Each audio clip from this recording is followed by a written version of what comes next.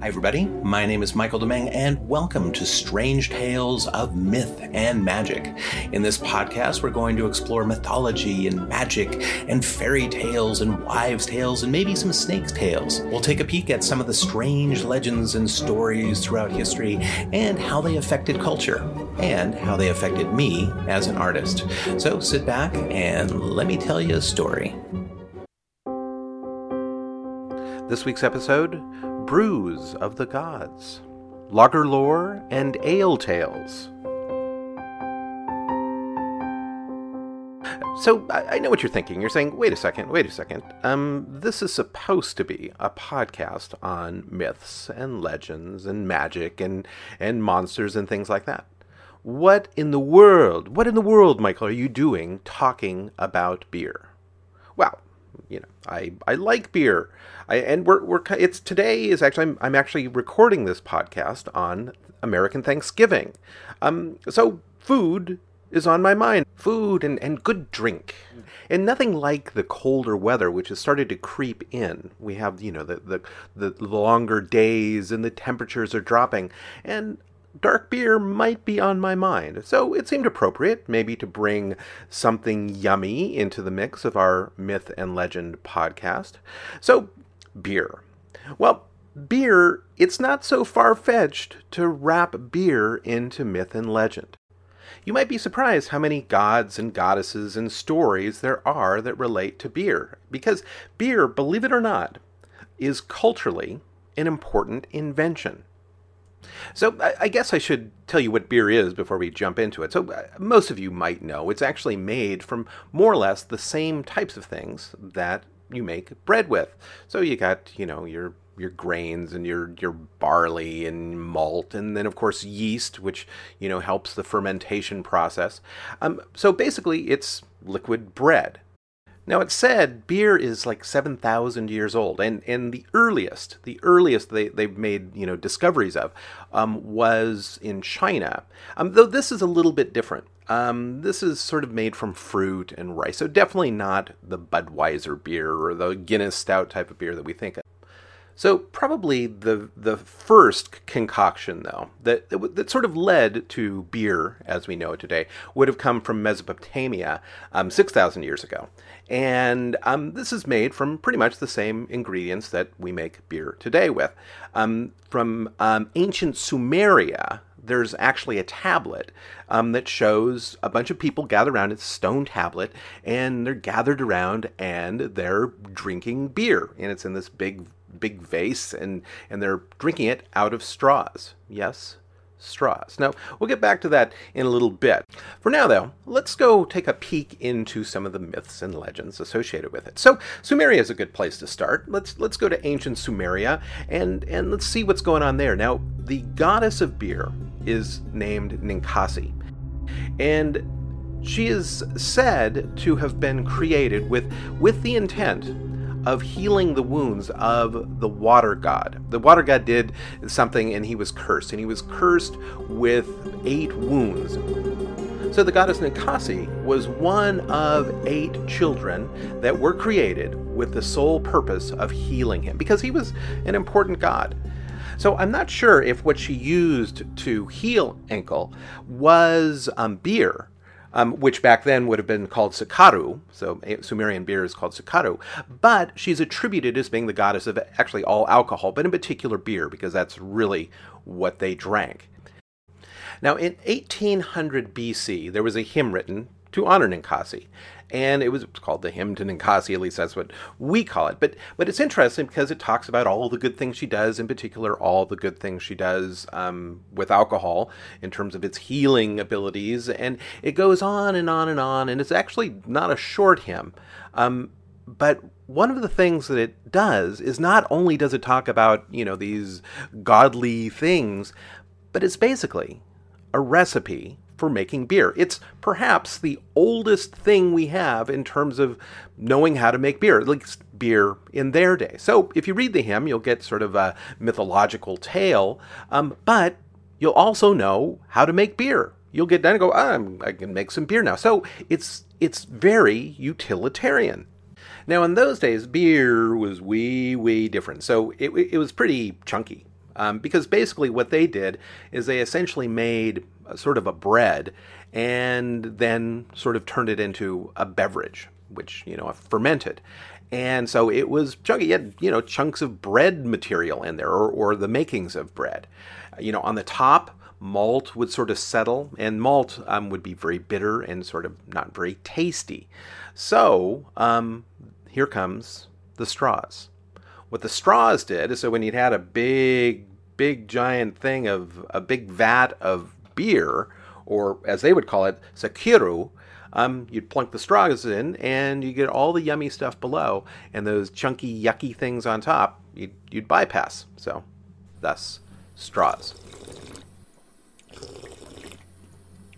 Now, the reason beer is an important thing is that beer is food. I'd already mentioned that it's made from the same stuff as bread, so it's nutritious. You could, in theory, live off of beer. So it was important to this culture, to the Sumerian culture, to have this thing, because it didn't go bad because it was fermented, or at least it didn't go bad right away. It was one of those things that preserved. And if you think about the times back then, water wouldn't have been all that pure, especially as a city grows. So more and more people, harder and harder to get fresh water, which would be questionable, but there's always beer. So it's really a life-saving invention. And bonus, you get a buzz from the stuff too. So I want to go back to this hymn of Ninkasi, because I think that's kind of important, because one of the things that we often overlook as science progresses is the concept of magic and how it relates to things. So, my thought of magic is basically science before we know how something works, right? Well, that's kind of true with the beer making process, because back then, those scrolls or tablets, whichever the hymns were on, were really no different than like a Harry Potter wizard reciting some magical spell. Sure, you magical spell, turn that guy into a snake. Poof, he's a snake. Well, in this case, you're doing all the stuff, you're adding all the ingredients, you're following the directions, and something magical happens. Something life-sustaining, something a purified drink, and something that gives you a euphoric feeling. So, definitely magical. As it says in the hymn to Ninkasi, Ninkasi will be what satisfies the heart. So before we wander off from Mesopotamia, I thought I should mention another little tale that comes from Gilgamesh, the legend of Gilgamesh, or the story of Gilgamesh.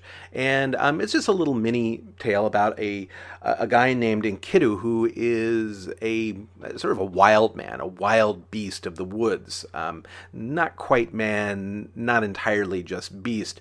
And at some point in the story, he's offered beer and bread, which he'd never had before.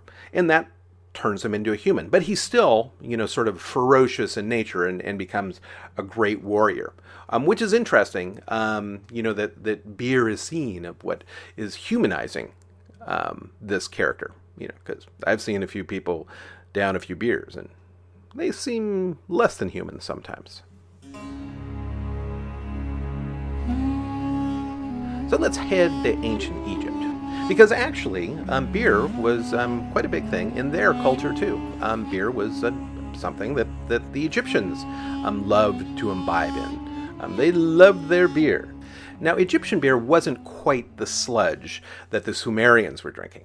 Their stuff there was a lot more water to it, so it was considerably closer to what we consider to be beer today. Now, there is a tale about the sun god, Ra, who basically, as the story goes, Ra is just sort of sick of people. Like, I'm done with you guys. And he's just tired of their foolishness. Because we can be foolish. He's tired of their sins, and yes, we can be sinful. And he's just like, that is it.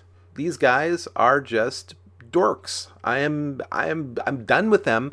I'm getting rid of them. I'm going to annihilate them.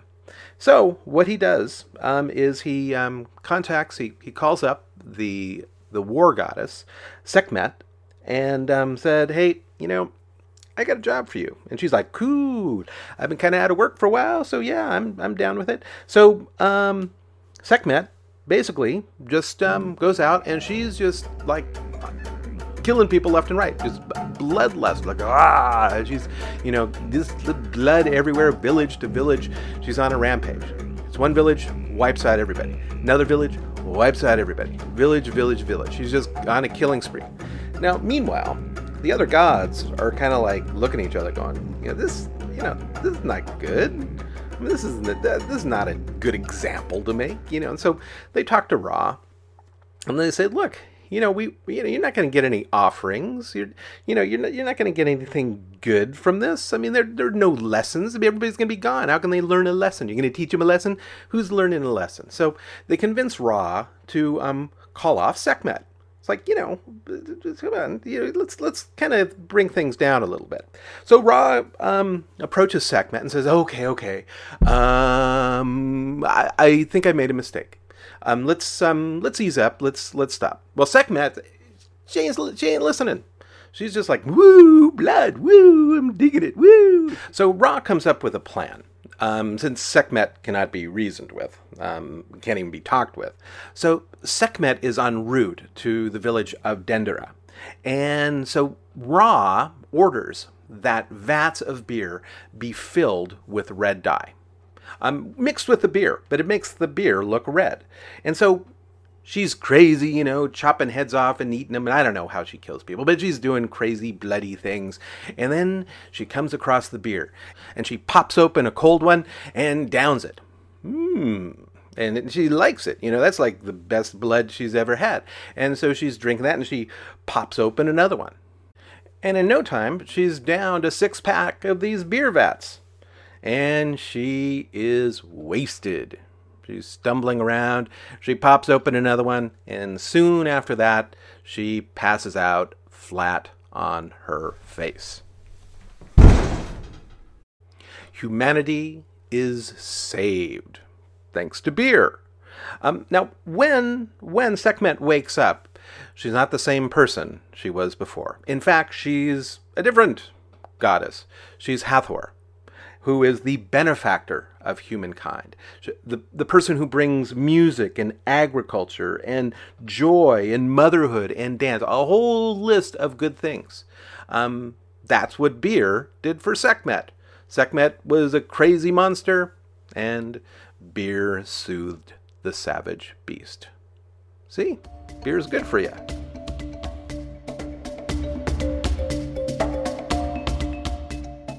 So in southern Africa, in Zulu culture, there are legends of the fertility goddess, Mbaba Moana Waresa, who is also goddess of rainbows and thunder and that sort of stuff. But she's also the goddess of beer. And as the story goes, Mbaba Moana Waresa was looking for a husband. But she was hanging out in the heavens with the gods, and there's just nobody good up there, I guess. Nobody worth settling down with. So she turns her attention to the humans, to the mortals, and she kind of sees a herdsman that she's kind of digging, and just kind of going, yeah, that's a nice guy. I like him. I could see spending time with him and being a couple with this guy. And the thing is, though, is that she wanted to test him. So what she does is she sends down a beautiful maiden, a very attractive maiden, and to sort of tempt him, to see if he'll be tempted. And meanwhile, she is disguised as sort of an old woman. And the herdsman isn't tricked. He actually goes for the old woman. And so she's like, oh, you win. You saw my inner beauty. And then they get married. Now, this upset the other gods. Because there was this division that, the gods were the gods. And people were like, people. And they were separated. And they're like, you can't be serious. You're going to marry a human? Oy. So at this point, the rainbow goddess invents beer. And the reason she invents beer is to make humans feel closer to gods. It's that feeling, that euphoria. They feel a little bit invincible, like the gods. And so it was a way of bridging the gods and the humans. And then she passed this secret on to humanity, and so they could make beer on their own. Now, to this day, there's a type of beer that Zulus make that is made only by women. It's a way of honoring their very first Zulu brewmaster, Mbaba Mwana wa Resa. So, often when I think of beer and mythology, my mind goes immediately to, the Norse tales. I think of Vikings as being beer drinkers, which they were. Now, there's a great scene. Those people who are comic book movie fans, I'm sort of a comic book movie fan junkie, and there's a scene, and I don't remember which movie it was in, but there's a scene where Doctor Strange, Benedict Cumberbatch, is talking with Thor. And Thor's got this big, giant stein of beer, which he downs pretty much in one gulp.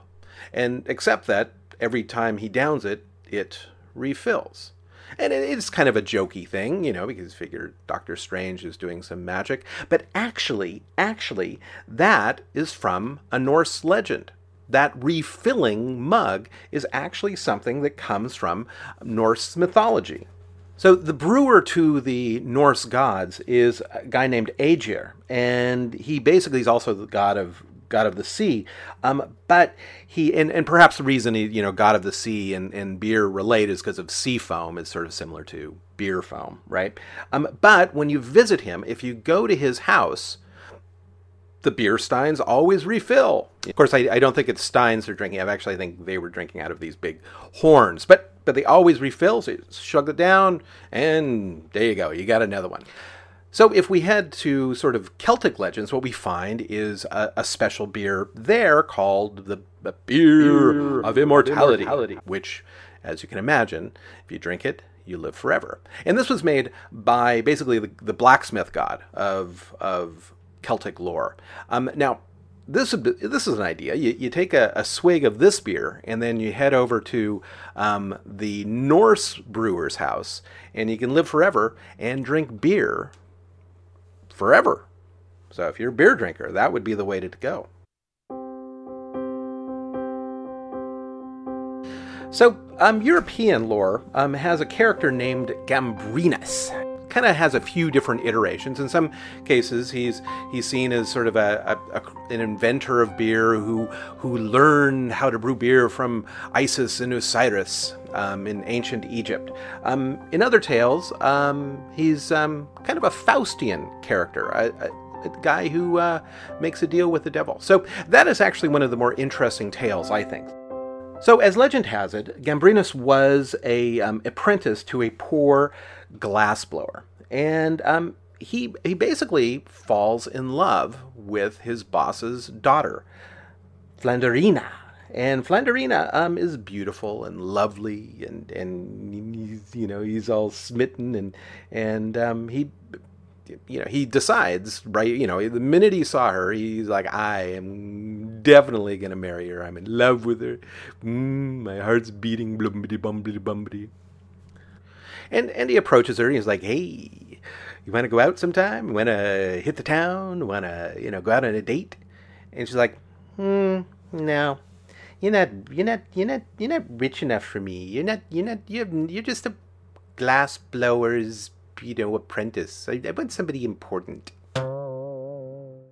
Gambrinus is heartbroken, shattered in a million pieces. So he hits the road, grabs his little bindle, which is like a little sack on a stick. You've probably seen those things. So he grabs his bindle full of belongings and hits the road in the hopes that he will forget Flanderina. Now, he did bring his violin along with him, and as it turns out, he started playing his violin for money in Belgium, and became quite a popular musician. Crowds are loving him. It's like, yay, Belgium and Holland, he's very popular. People are humming his tunes on the street.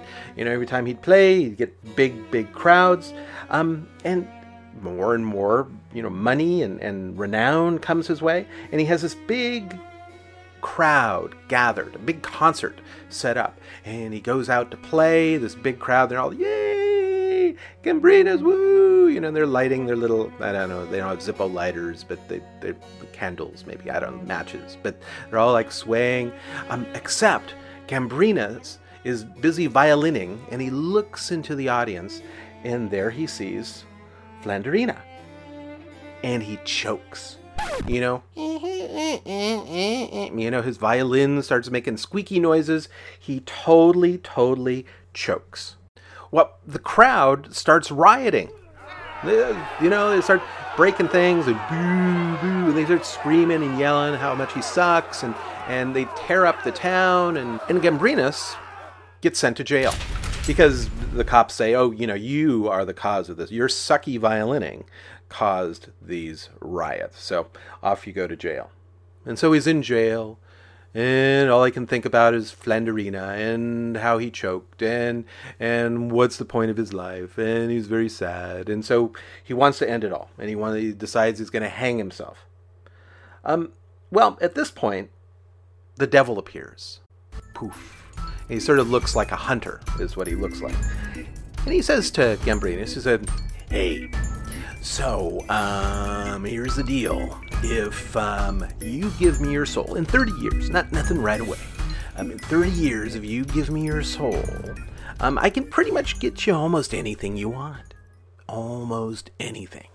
You just have to sign on the dotted line. And Gambrinus is tempted by this, and he's like, And he's like, okay. So can you make Flandrina love me? And the devil's like, no. Now that, the heart stuff, that's a little tough. I can't really pull that one off. That's one of the restrictions. But I could do other stuff. For instance, I could take your mind off her. You may not even think about her. So, don't need to love her if you don't even think about her, right? Well, Gambrinus is like, yeah, that's a great idea. And he's like, give me that contract. And he signs his soul away. So, as an occupation, Gambrinus takes up gambling and wins a lot of money. He becomes rich. Gets a lot of money. But he still can't forget Flandrina. In fact, he's got all this money, and he thinks, oh, you know what? She would probably dig me now that I have this money. So he looks her up, and she's like, nah. You got money, but I want a duke or a prince or something like that. Money. I want some status. Look me up when you're a duke or a king or something. And Gambrinus is heartbroken once again. Well, it's not long after this that the devil appears. Poof! Hey, how's it going? And Gambrinus says, look, I still think about her all the time. I still think about Flandrina. You got to give me something else. I need some other way. Gambling didn't cut it. So you got to give me something else to get rid of her out of my head. So I'm like, yeah, all right. Here are some seeds. These are special seeds, and here's a little recipe for you. And what the devil has given Gambrinus is the makings of beer, how to make beer and the stuff to make beer with. And so he creates a brewery. Gambrinus creates a brewery. So Gambrinus tries a little of this beer, takes a sip, hopes to feel better. And he definitely feels good after drinking the beer, but, he didn't forget anything. So the devil pops in again, and he gives Gambrinus a little chime, like a little triangle with a little ting, ting, ding, ding, right? And he says, this is going to make people want to dance. Now, that'll come in handy. Just trust me. Trust me on this. And Gambrinus takes his beer to town for people to try, and they taste it, and they hate it. They hate it. They're like, beer. This stuff is horrible.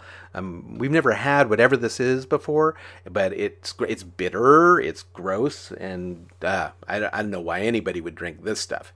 It does make me feel a little better, but it sucks. It's really bad. Well, Gambrinus, looks at the little triangle that the devil gave him, and so he's like, a little dejected, but he's like, well, let me give this a try. And ding, ding, ding, ding, ding, starts playing his little triangle, his little chime. Well, people start dancing. And they keep dancing some more, and more people are dancing. They're drinking his beer, and they're dancing. And the more they dance, the more they feel a need to drink his beer. And the better they start feeling. And then they're tired, but they drink more beer to replenish themselves. And they're drinking and dancing and having a good time. And he's a hit. So he spends his time making beer and drinking a fair amount of beer. And yes, he has forgotten Flanderina. Well, one day, she appears. She finds out that he's considered the king of beer. He's the king of beer, the duke of beer. He's the prince of pale ales. And she comes up to him and goes, "Hi, stranger, remember me?" And Gambrinus is like, "Nope, here, have another glass of beer." And turns his back on her and sees her never again.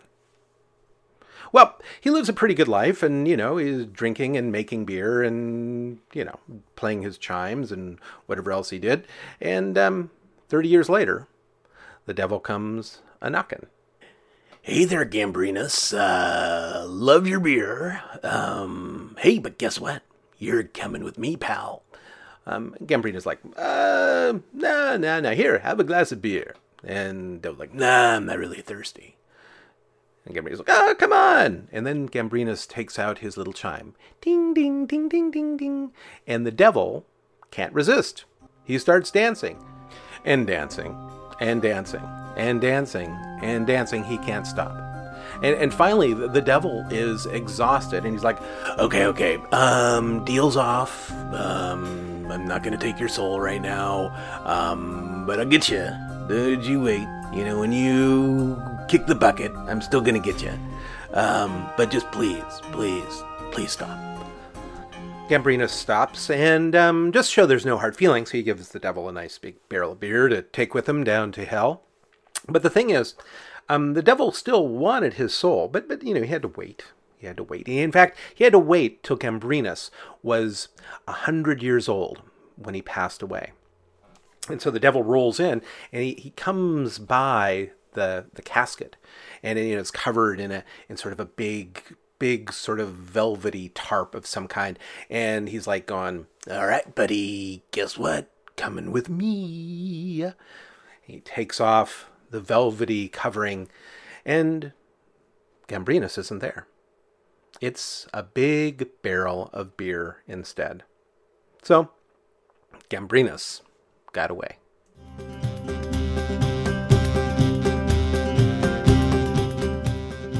So, the last little tale that I'll leave you guys with is the tale of John Barleycorn. And it's really not a legend as it is a sort of a folk song, in which basically it's a personification of barley and all the trials and tribulations that the barley goes through. It's sort of like, for instance, one of the lines in the ballad of John Barleycorn is that they've taken a weapon long and sharp and cut him by the knee. They tied him fast upon a cart like a rogue for forgery. Here is a tale of the trials and tribulations of being, barley, growing up and then getting cut down and then all this process until the beer making stage.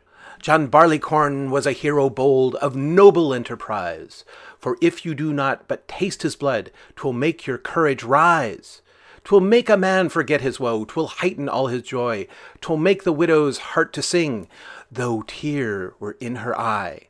Then let us toast John Barleycorn, each man a glass in hand, and may his great posterity ne'er fail in old Scotland. So they beaten him down, and they do all these horrible things to him, but in the end, John Barleycorn is a hero for all mankind, as is beer, perhaps. So one of the cool things about beer and drinking beer, especially when you have a little bit of a backstory about the history, the 7,000-year-old history of beer, is, and perhaps this is the most magical thing about it, is that it reaches back. I mean, when you're sipping a nice big glass of beer, you have something in common with somebody who lived 6,000 or 7,000 years ago, and then every time in between. And that's kind of cool. That's kind of cool. Now, the one difference is, though, I'm not going to be drinking my beer through a straw.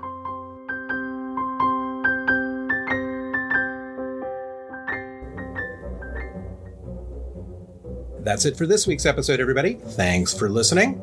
Be sure to pop in again. There's going to be new tales of myth and magic popping up in the future. So tell your friends. That's always helpful. And if you're interested, stop by my website, www.michaeldomingue.com, and you can see some of the artwork that I create that might relate to what we're talking about. And if you want to delve a little further into the topic, I'll have blog posts that relate to each of these podcasts. So until we meet again, I'll be mything you.